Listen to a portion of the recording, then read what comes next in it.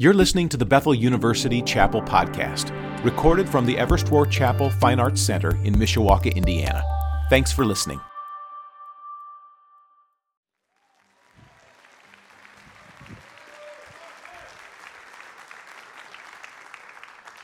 Good morning. Good morning.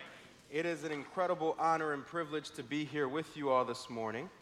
I want to thank Robert Ortiz and the Spiritual Life team for inviting me to come and share the word with you all. In the Latina church, there's a great tradition called the testimonio, the testimony. Now I'm a preacher and I came to preach the word, but also throughout this message, interspersed in the message, is a sliver, a part of my own testimony. The ways that the Lord has shaped me, the ways that He has formed me to be who I am today. And so, would you pray with me this morning as we ask God for help as He speaks to us afresh? Would you pray with me? Heavenly Father, I thank you so much for this morning. I thank you for your word. I thank you, Lord, that you are with us. Lord, we need a word from you this morning. Would you speak to us? Would you use me as your servant? Help me, oh God, I pray, to be used by you to speak a word of comfort, a word of challenge, whatever you might want to say to us as a community this morning. We thank you, Lord, and we love you, and we pray these things in the name of your Son, Jesus Christ. Amen. Forgiveness. It's an interesting word, isn't it? It's a Christian word, of course. We all know what it means, or at least we think we know what it means. Forgiving, though, is harder than it seems. Forgiveness is nice in the abstract, but when it's right in front of me, I don't think it's that nice at all. C.S. Lewis put it this way: everyone says forgiveness is a lovely idea until they have something to forgive. Maria was once an important faithful member of the church. She used to attend every meeting, was involved in several meetings, and was there to greet you with a smile every Sunday morning. But then she stopped coming. Her adult children still attend the church, and they say their mother is in good health, but she refuses to come. What happened? Well, she got into a disagreement with one of the other leading women in the church. She was in the right. But the other woman said what she said, and Maria is angry. That was 5 years ago. She has no intention of coming back. She was in the right. And sometimes it's hard to forgive when you're in the right. Jonathan tries his best to avoid his older brother Keith. They see each other at all the major holidays, Thanksgiving and Christmas. They say hello to one another and make a few jokes here and there, but he's cold toward his brother. Everyone sees it. Even Keith noticed and tried to call him the last time they were together. But Jonathan won't answer the phone. And when he does, he rushes off the phone saying, "I'm too busy, I'll call you back later." He never calls back. What happened? Well, it turns out Jonathan has been angry with his brother for a long time. When they were younger, Keith, the older brother, picked on Jonathan. He made him feel small, and he found humor in things Jonathan didn't find funny. So now, as an adult, Jonathan is angry and bitter. His brother did him wrong. And sometimes it's hard to forgive when you've been wronged. Do you find it easy to forgive? I know I don't. Forgiveness is hard and unpleasant when it's right in front of us, and yet sitting here at Bethel University, you and I know that we are supposed to forgive. I'm not the first preacher to tell you that, I'm sure. And I won't be the last. In fact, it was a message that Jesus liked to tell his disciples. And so on one of those occasions, Jesus is talking to his disciples about the subject of forgiveness. If you have the Bible with me, would you meet me there in Matthew chapter 18, verse 21. The Gospel of Matthew, chapter 18, verse 21. Matthew 18, verse 21.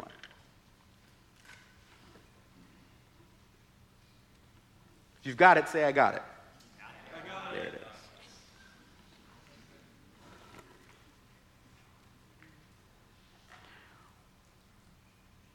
Then Peter came up and said to him, Lord, how many times shall my brother sin against me, and I still forgive him? Jesus had been teaching his disciples on a number of things, and here we pick up in the middle of the teaching, and something isn't sitting right with Peter. He was listening when Jesus told them to forgive one another, but Peter knew what you and I know, that forgiveness is hard when it's right in front of us, and so Peter responds. Look, Jesus, how often am I supposed to forgive my brother? 7 times? You got to hand it to Peter. At least he's honest. So what are you telling me, Jesus? I'm supposed to give people a free pass? Wrong me once, shame on you. Wrong me 7 times, shame on me, right? I don't know if Peter had a specific person in mind that morning.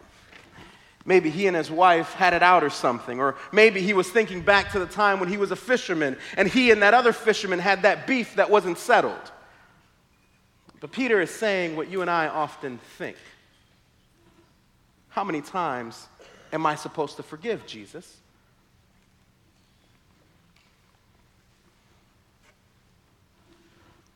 And Jesus responds in an uncomfortable way. Jesus said to him, I do not say to you up to 7 times, but up to 70 times 7. I want to think about what Peter asked here because it's helpful for me before I hear Jesus' response.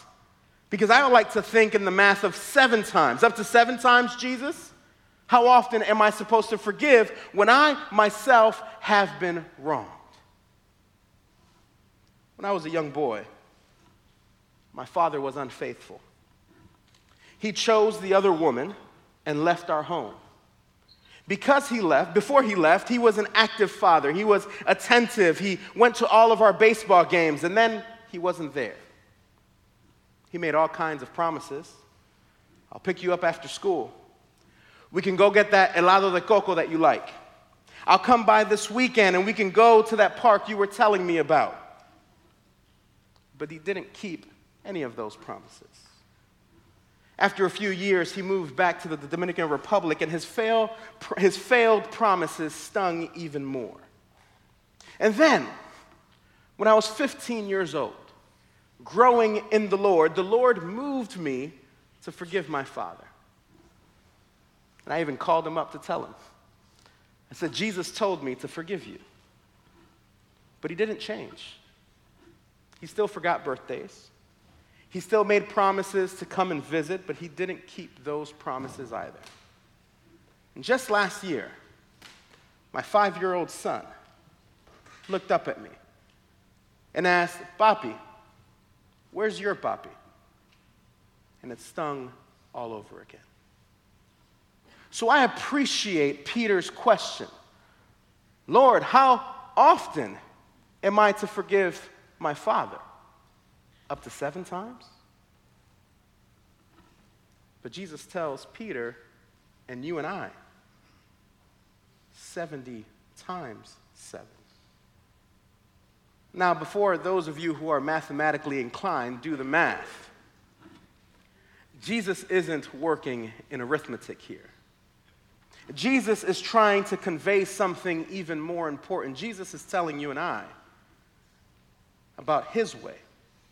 The way of Jesus, the way of the cross. He says, your forgiveness is to have no end.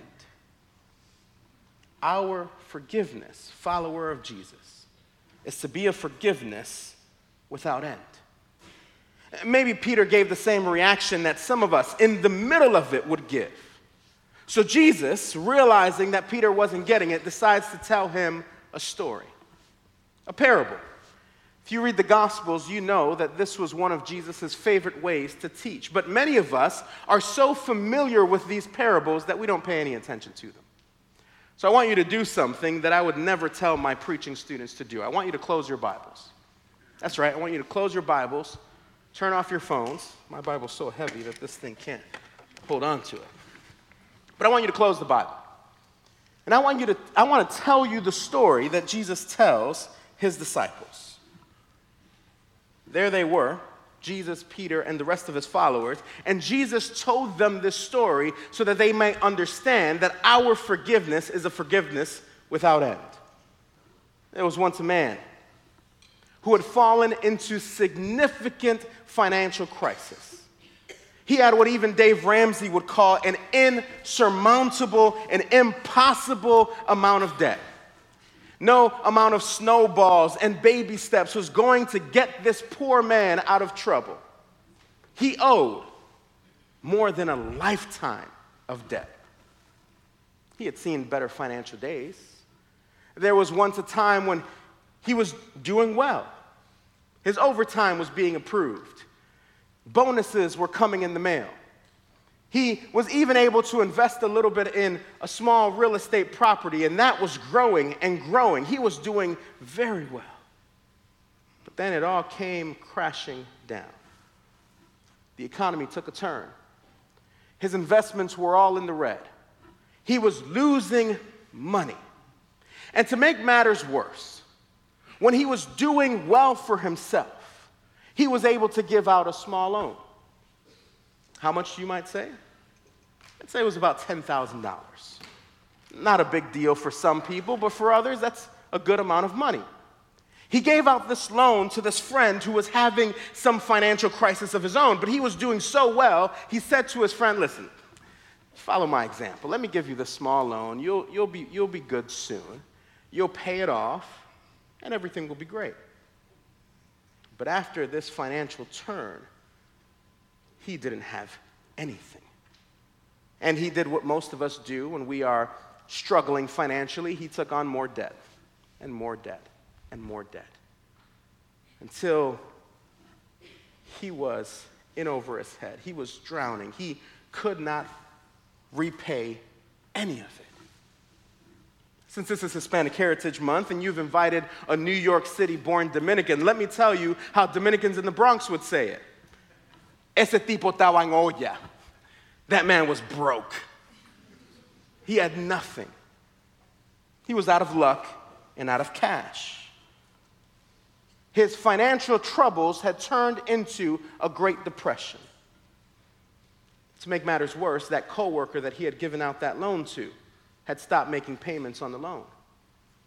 Now, don't be mistaken, $10,000 would not have amounted to much help for this man, considering the lifetime of debt that he had accumulated.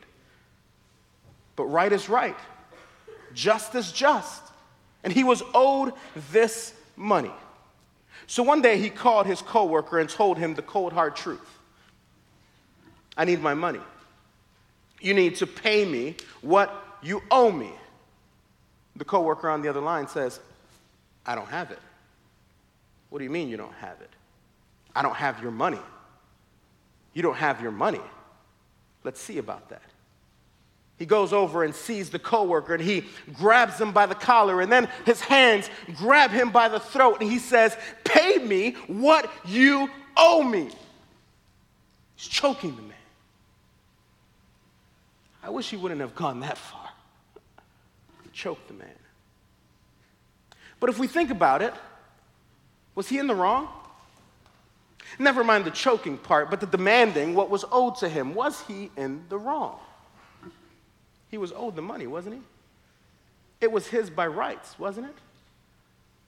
You want him to forgive him the money? That's easy for you to say. It's not your money. It's easy for you to think about forgiveness when it's not right in front of you, when it doesn't cost you anything. And yet, this isn't where the story begins, is it? Some of you might recall that the story actually begins much earlier. Go ahead and open up your Bibles once again to Matthew 18. Let's read to see what happens in this story. Matthew 18, verse 23. For this reason, the kingdom of heaven is like a king who wanted to settle accounts with his slaves. And when he had begun to settle them, one of them who owed 10,000 talents, how much? That's a lifetime of debt, was brought before him. But since he did not have the means to repay his debt, his master commanded that he be sold along with his wife and children and all that he had so that repayment might be made. It would cost him his life and his family their life. So the slave fell to the ground, pleading, "Have patience with me, and I will repay you everything." And the master of that slave felt what? Compassion. And he released him and forgave him that debt. This king, this master, was well within his rights to demand payment and to send this person into slavery. But he speaks a language from another world. He speaks a language that none of us understand. Because forgiveness comes to us from another world. It is an entirely foreign language from a faraway country. The words, "I forgive you," don't come naturally. They have to be translated because we only speak the language of a tooth for a tooth. We only speak the language of anger and bitterness and getting even. We can only understand the language of forgiveness when it has first been translated for us. When the words, "I forgive you," have been spoken to us, then we can begin to understand this foreign language. And this king, this master, has compassion and speaks that language from another world. And so you would imagine that having heard these words, having heard this new language, our man would have walked out of the king's palace with a pep in his step, dancing as he walked out of that palace, free of the burden of that lifetime of debt. But you know the story. He sees that coworker who owes him the $10,000. And rather than saying, "It's a new year, it's a year of jubilee, you're free, we're all free," he demands repayment. So what happens? We're told that other slaves hear, or other servants hear what's taking place, and so they tell the king, and the king says, "How dare you? Should you not have also said to your fellow servant, 'Be free'?" And he's immediately sent to prison. And Jesus says, "My heavenly Father will also do the same to you if each of you does not forgive his brother from his heart."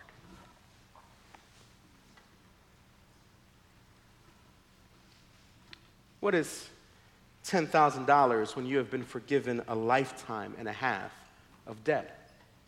What is an unkind word or even a wound to your soul when you have been forgiven for eternity?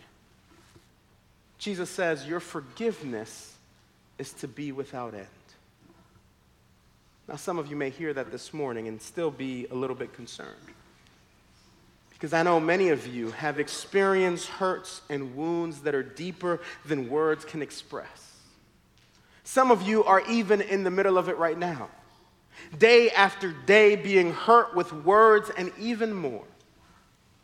And your heart is angry and bitter. And I want to say to you this morning that with the help of our Lord and Savior, you can forgive. You can say these foreign words, "I forgive you." Now, don't hear me wrong this morning. That doesn't mean that you stay in abusive relationships or go on in relationships without any boundaries. But the way of Jesus, the way of the cross, lays down anger and bitterness and says, "I forgive you and I hand you over to the Lord. May he do with you what he will do. But as for my own heart, I forgive you." When I was in college, my mother's faith started to sound different. We had grown up going to Catholic Mass out of obligation and ritual. And then we moved out of New York City to Michigan, to West Michigan. And there we started attending a small Christian Reformed Spanish church. And I noticed my mother's faith started to change over the years. And then when I came home from college, I noticed that she had a Bible next to her bedside table. And one evening, I went in to ask for bendición, as many of us Latinos do. You ask for a blessing from your parent as you say goodnight. And I went in that night, and as I was speaking to my mother, she turns to me and she says, "You know, we need to pray for your father. We need to pray for your father." Now, my mother tried her best not to say an ill word about my father, but every once in a while they slipped out. But she had never asked me to pray for him. She looked at me and she said, "Pray for your father because he's lost and he's hurting and he needs the Lord." What happened? She forgave him, and she was inviting me to forgive him too. Even though I had long ago forgiven him, I needed to learn to forgive him each and every day, as my mother had learned too. Forgiveness is like a foreign language. It needs to be translated before you and I can learn to speak it. And you and I have had it translated for us. Do you see him there on the cross, translating it for you? They took our Savior. They beat him. They spit on him. They put that rugged cross on his back until he could walk no more. They put nails in his hands and feet. And as he was there on that cross, what words did he say? "Father, forgive them, for they know not what they do." Jesus could have said, "Father, forgive them, for they speak not the language that we speak." That language of forgiveness. If you're having a hard time this morning forgiving that person that you need to forgive, look at the cross. See him there. Remember how he forgave you. And then possibly you might be able to extend that forgiveness. But that's not the end of the story, is it? Because we know on that third day, that Sunday morning, when those faithful women came to the tomb to see a dead teacher, they found a resurrected Savior. He is risen. And because he is risen, he has left us with the Holy Spirit. And the Holy Spirit that lives inside of us gives us all that we need to live as faithful followers of Jesus. The Holy Spirit, the Holy Ghost that serves to us as a Rosetta Stone to translate for us the life of Jesus so that we can become the men and women that we have been called to be. The way of Jesus that tells us, forgive without end, because I have forgiven you. And we can do it, saints. We can do it with the help of the Spirit as we take up our own crosses and we lay them down before our Lord and Savior. Let's pray. Lord, we thank you that you have done it for us. We thank you that you have forgiven us. We thank you that you have loved us when we were not deserving of it. Lord, I pray that you would help us to forgive. Pray that you would help me to forgive when you've called me to forgive. We thank you and we love you, and we pray these things in the name of your Son, Jesus Christ. Amen.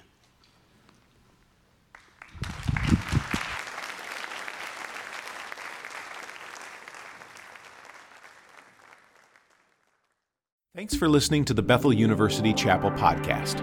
Subscribe to the podcast and get more information at chapel.betheluniversity.edu, or check us out on the iTunes Store by searching for Bethel University Chapel.